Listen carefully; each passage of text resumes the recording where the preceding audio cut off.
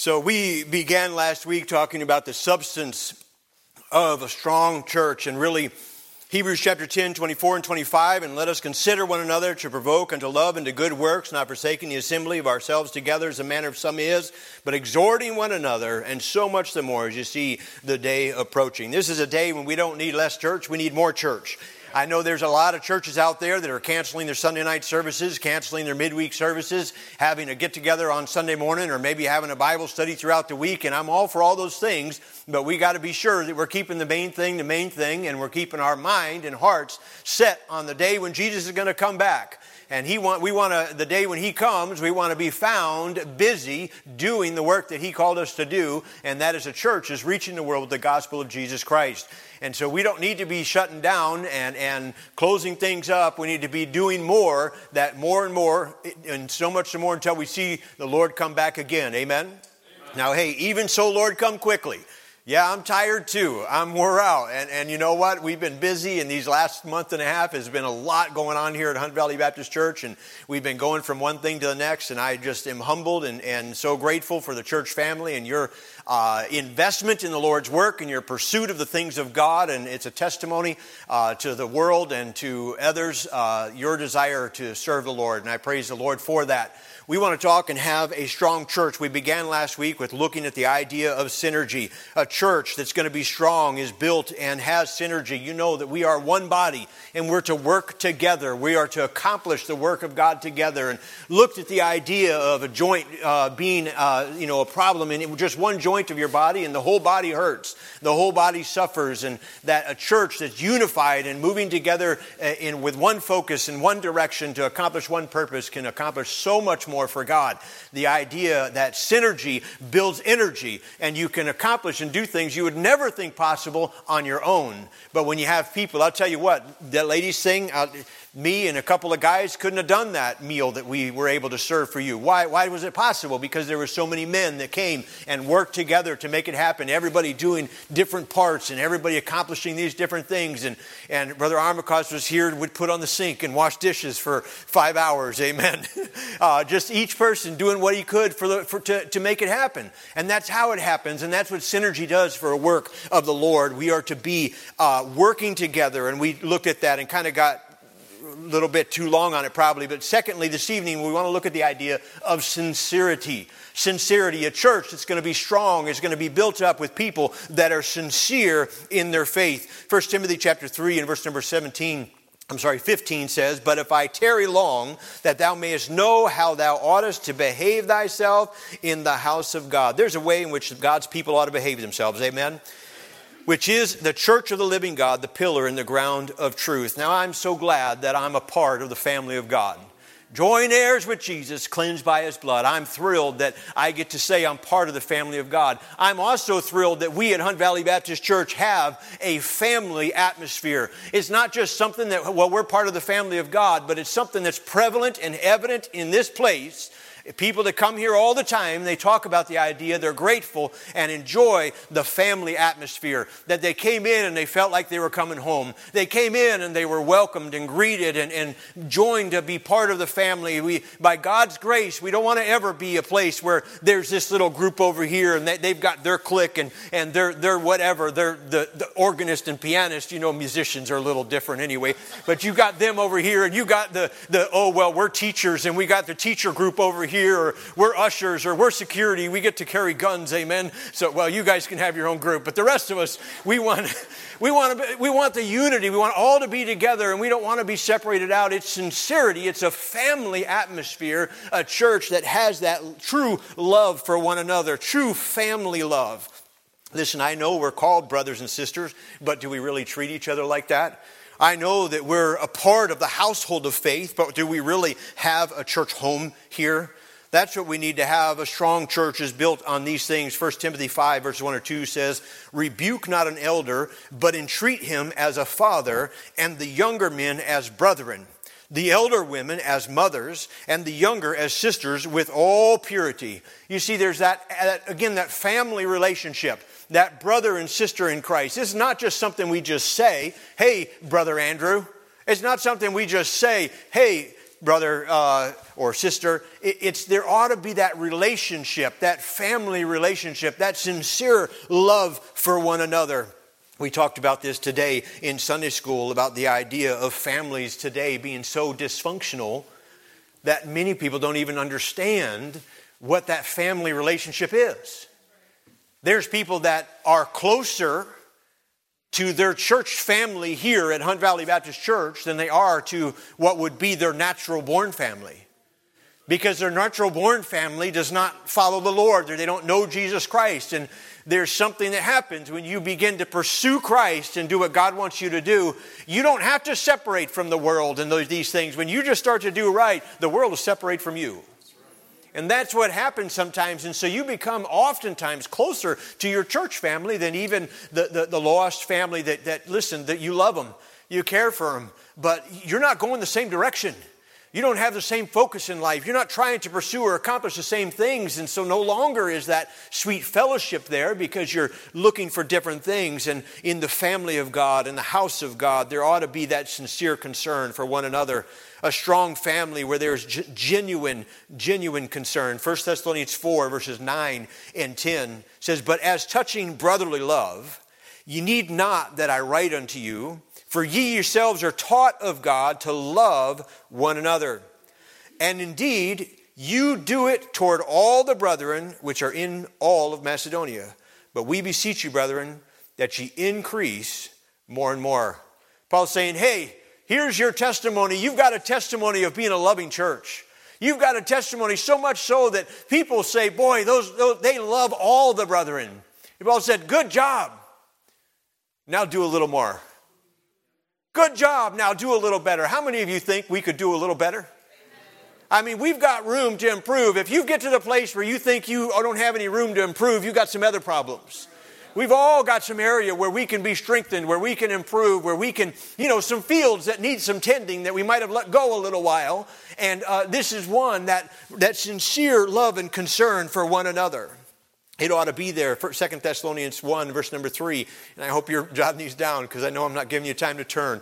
"We are bound to thank God always for you, brethren, as it is meet, because that your faith groweth exceedingly, and the charity of every one of you all toward each other aboundeth."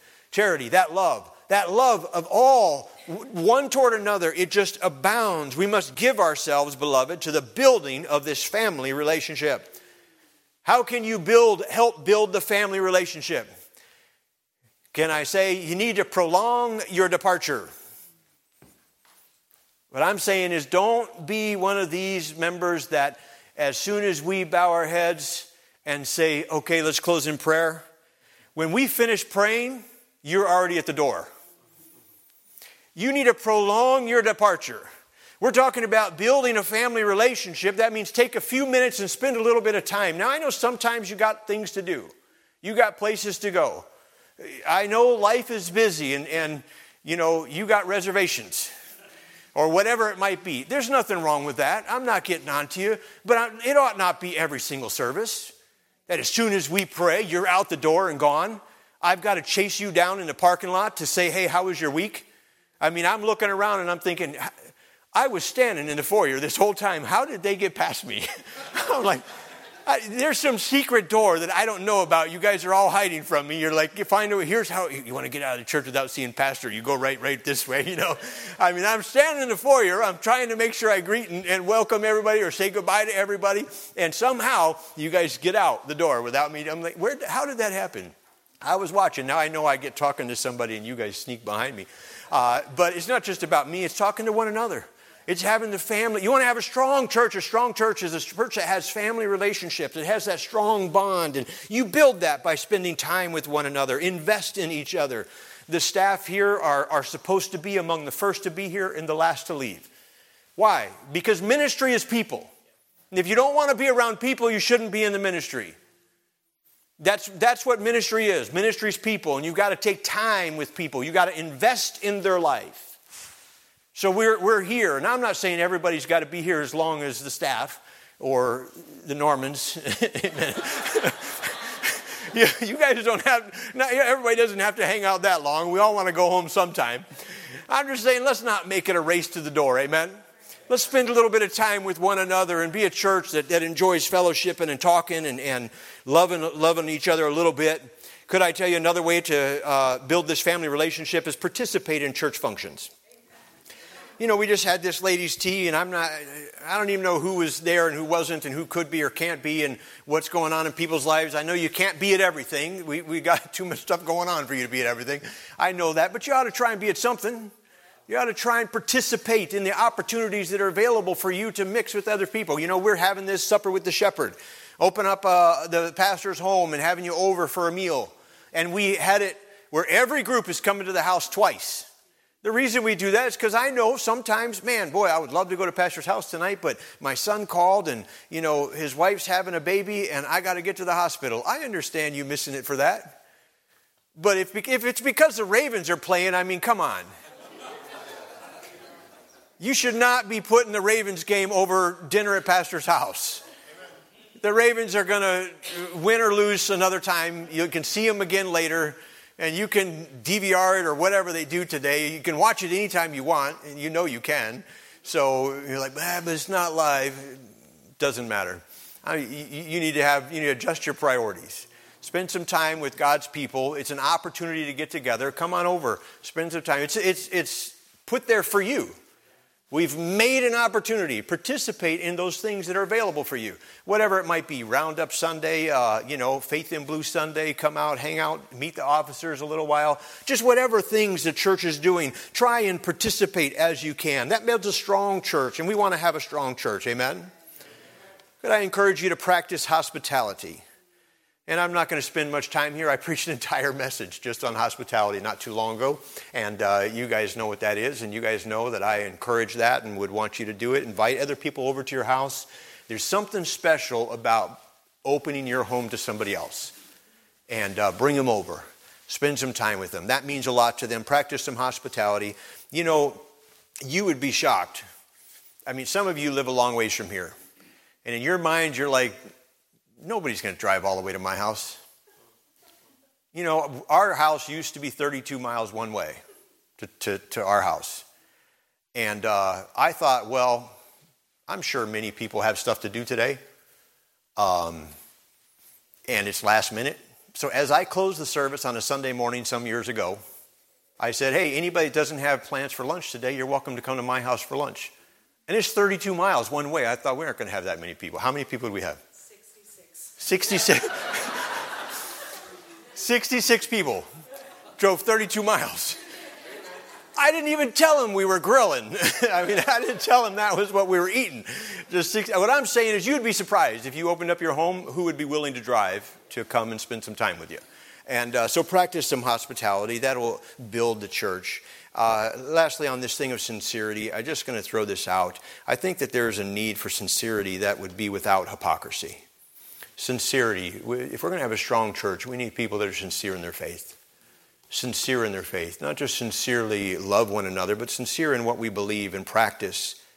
Those familiar verses, Joshua 24, 14 and 15. He says, now therefore fear the Lord and serve him in sincerity and truth. Serve him in sincerity. Listen, you don't have to be a perfect Christian. None of us are. But can you be sincere? Can you just be real? Just be, here's what God wants, and I'm just to the best of my ability, this is what I want to be, and I want to serve God, and I want to be this person. Well, the world, and quite frankly, the church has had enough of hypocrisy. If we're going to have a strong church, man, we've got to have sincere Christians. Sincere Christians, just practicing sincere faith. He goes on in verse number 15, he says, choose you this day. He's saying one way or the other. Either you're going to serve God or you're going to serve the world. As for me and my house, we're going to serve the Lord. I hope at Hunt Valley Baptist Church, by and large, and I know Satan tempts us and pulls us away and we battle the world and the flesh and the devil, but I hope by and large your heart's desire is that you would be sincere in your faith. That it's not just coming in here on Sunday morning with a Bible under your arm and saying, oh, yeah, I'm a good Christian. when you know in your heart there's a lot there that shouldn't be there. Oh, we might come in with our Bible under our arm and we might say, I know I'm a weak Christian. I know that I'm a struggling Christian. To the best of my ability, I want to be a sincere Christian. I just want to honor God and do my best to never bring shame to the glory of Jesus Christ. If we're going to have a strong church, we need sincerity. In Corinthians, those books written to the carnal church of Corinth, 4 out of the 7 times that the word sincerity is used in the scriptures, it was written to the church of Corinth. Like he was addressing them and saying, you know what? You guys need to get sincere. You need to be real. Then thirdly, we need sacrifice. Sacrifice. Jeremiah chapter 17, verse number 12, he's talking about the temple of God and the worship. And he says to them, he says, and they shall come from the cities of Judah and from the places of Jerusalem and from the land of Benjamin and from the plain and from the mountains and from the south, bringing offerings and sacrifices and meat offerings and incense and bringing sacrifices of praise unto the house of the Lord. Listen, the house of God really ought to be a place where we come and sacrifice for him. That we sacrifice for our Lord and Savior. Your Christianity was made possible because of a sacrifice that was given to you. It was that great sacrifice of our Lord and Savior that purchased our redemption. He went to the cross for us. And if we're going to be like him, we'll be people that are familiar with sacrifice.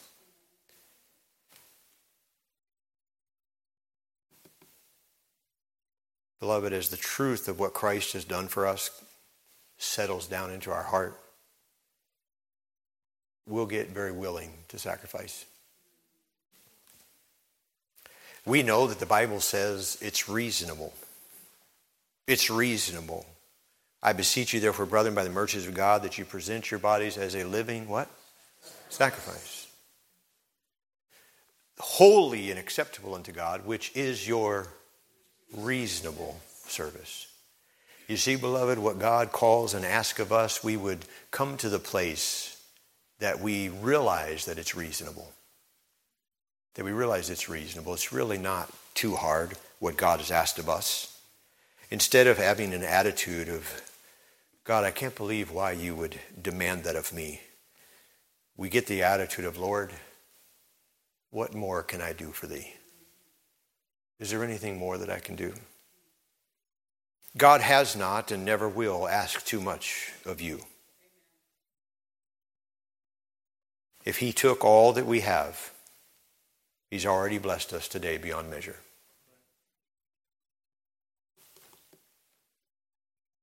Let me say to you, it's not a sacrifice to give up sin. I know sometimes we look at that and we think about it. We say, boy, I gave this up for God. It's never a sacrifice to give up sin for God. That's a blessing. That's a benefit. That's praise in ground right there. It's not a sacrifice to give those things up. In and through the power of God, you can be freed from that sin instead of being in bondage to it. But there is no victory. There is no satisfaction, really. There is no greater joy in the Christian life without sacrifice. For beloved, it really truly is that in the second mile that we see joy. It's not in the first mile. Everybody goes the first mile because that's what's required of them. But if a man compel thee to go a mile, go with him twain. That is where we really put our Christianity on display. That is where we really get the opportunity to test our faith. You know, our faith is not tested unless there's a storm. Our willingness to be patient is not tested until there's a cause for us to exercise patience. Our love for one another is not displayed when things are going good and when everybody's here patting each other on the back. Our true love for one another is displayed when things aren't going good and you get a call at 3 a.m. and somebody says, can you come and help me? I'm broken down on the side of the road. You say, call me back at 9 a.m. and I'll be glad to. Amen. No, see, that's when you get the opportunity. And literally, if you have a right heart, you'll look at it as an opportunity. The Bible says that a brother is born for adversity. The time of trial, the time of test, the hardship, those times when it's not convenient, when somebody calls and it's most inconvenient for you, you ought to look at it and say, Lord, thank you for the opportunity to show my Christianity to somebody else. That my faith is real and my love for Christ is real, and I can go at this time and make a difference in somebody's life. And can I tell you what? It'll be something that they will never forget. I forgot all about it. We just went to the funeral for Brother Walter Vance.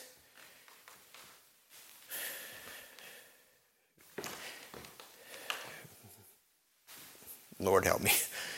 My mind just went blank. It's Lydia. Laverne. I couldn't remember her name. Laverne, she took me by the hand and said, thanks for coming. But she introduced me to several people there. And I had forgot all about this. I didn't even remember doing it. She says, you know, Pastor, I remember when Walter went in for surgery and you stood there at the hospital by his side. When he came out of that surgery and finally woke up, you were the first person he saw. You stood there with him.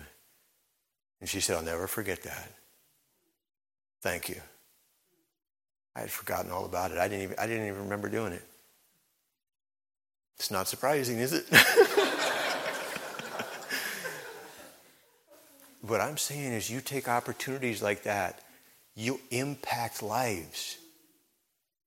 And it might not be convenient, but that's when you make a difference, when it's not convenient. That's when your Christianity is put on display, when you get into the second mile and you do sacrifice for others.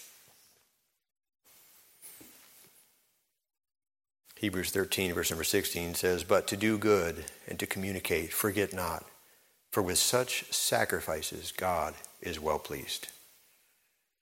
God's pleased when we sacrifice and do good. Amen? Amen.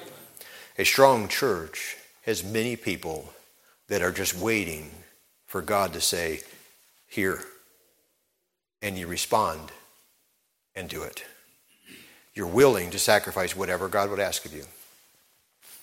The place that a mature Christian gets to, you see, when you first get saved, you start by accepting his sacrifice for you. But then you, as a babe in Christ, you become willing to sacrifice for him.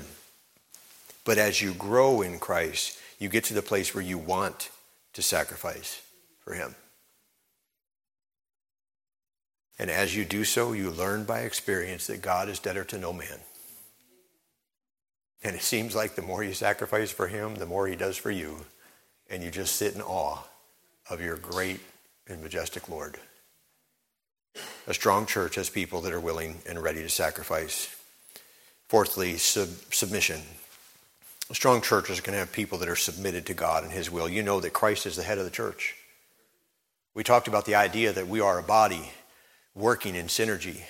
And we have the ability to decide whether we are going to live in sin or live in synergy. Whether we are going to follow Christ in his lead or we're going to do our own thing. He is the King of Kings and Lord of Lords. We should willingly and graciously follow his desire.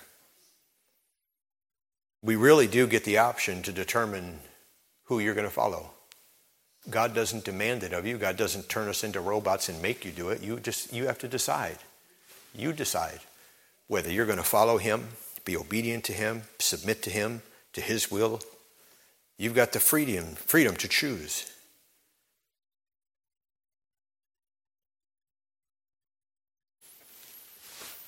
To do what God wants.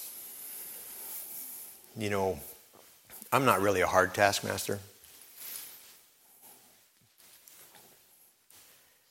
I don't demand very much of the staff. I ask for things. I strive to be gracious in my request. Would you be willing to do this? I know technically that I'm in charge. And technically I could look at them and say, get this done. But you see, I want them to want to do it. If not for me, for the Lord. For whatsoever thy hand findeth to do, do it with all thy might. Whatever you do, do it as unto the Lord. And I would hope that they would have a passion or desire just to accomplish what needs to be done for the work of the Lord, whatever that might be. I was taught as a young man when I was an assistant pastor myself. Even then, I was asking older men that would come and visit. I would ask them questions. I would say, how can I be a better assistant? How can I fulfill the role that I'm supposed to? One man who had been in the ministry for many, many years, I'll never forget, he looked at me and he said, Caleb, you want to be the best assistant you can be? Your pastor's wish is your command.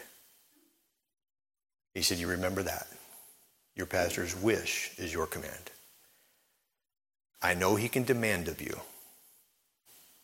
but a true servant wants to fulfill even the wish. And I wonder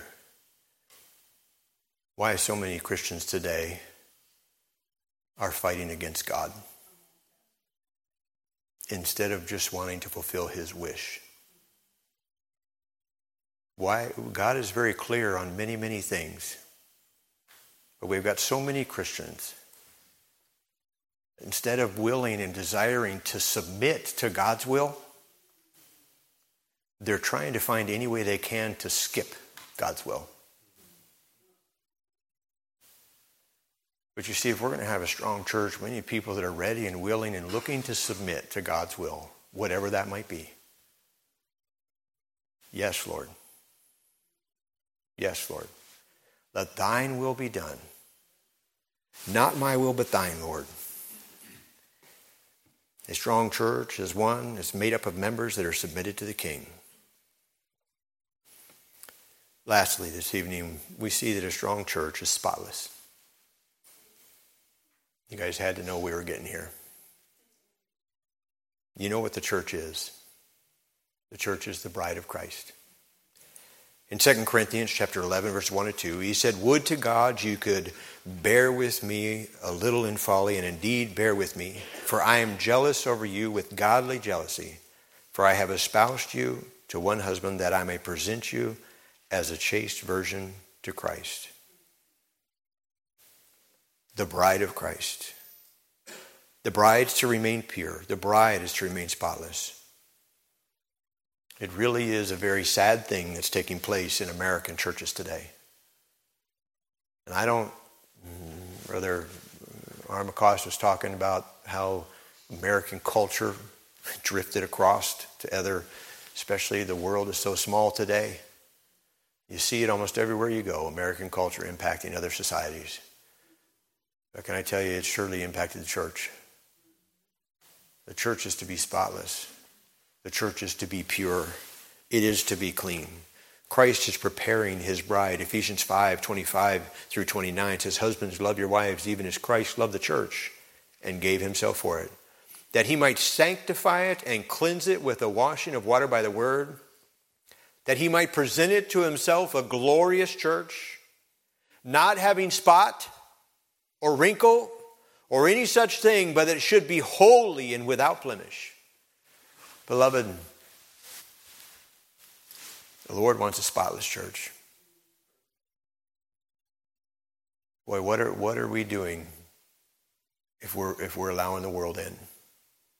What are we doing to the church? I mean, what kind of a husband wants his bride to be used up and wasted? No. You know, it's really a sad thing that's taking place in society today, even because the purity and the innocence of the young is being stolen from them.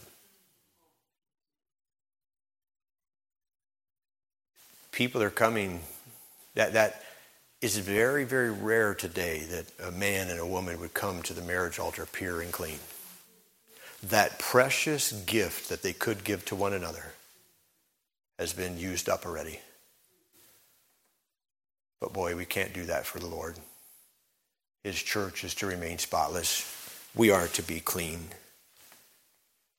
The day is going to come when the church is going to be presented to him. In Revelation chapter 19, verses 6 through 9, he says, "And I heard, as it were, the voice of a great multitude, and as the voice of many waters, and as the voice of mighty thunderings, saying, Alleluia.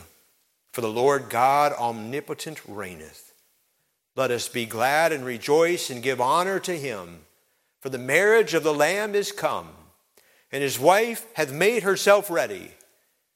And to her was granted that she should be arrayed in fine linen, clean and white. For the fine linen is the righteousness of the saints. And he saith unto me, Right blessed are they which are called into the marriage supper of the Lamb." Are you getting ready? You're the church. As individuals, we make up the church. We're going to have a church that's spotless. We're not just talking about keeping the spots out of the carpet and the walls painted and looking good. We ought to do what we can to fix up the property for the glory of God. But we're talking about lives that are clean. Arrayed in fine linen. That fine linen is what? The righteousness of the saints. Living right lives. Striving to be spotless so that the day, and it can't be long now. You guys look at the world, it can't be long till the Lord comes back. There's many things that not too many years ago, you kind of wondered, like, how is that going to happen? How is the whole world going to see this at one time? Oh, no question now. It's pretty easy. How are they going to track everybody? No question now, they're already tracking you. How are they going to make it where you cannot buy or sell? We're there, friend. Can't be long. But I wonder, when the Lord calls us home, are we going to be presented a spotless bride? Pure and clean? It's got to be a priority of our life.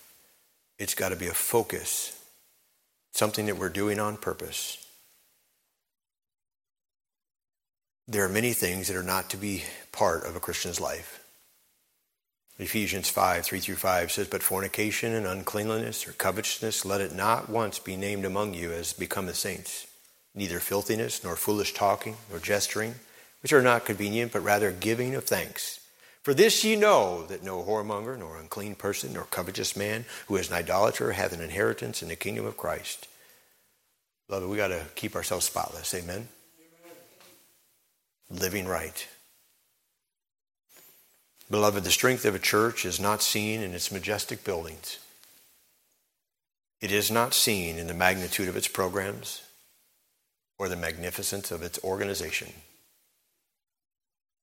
These are just tools, and some necessary, but the strength of a church is seen in a group of people that are working together in synergy, that are sincere in their faith and their love, that are willing to sacrifice for the God who sacrificed for them, who gladly submit to their Heavenly Father, and who are doing all they can to be spotless until the day as a church we're submitted or we're presented to Him.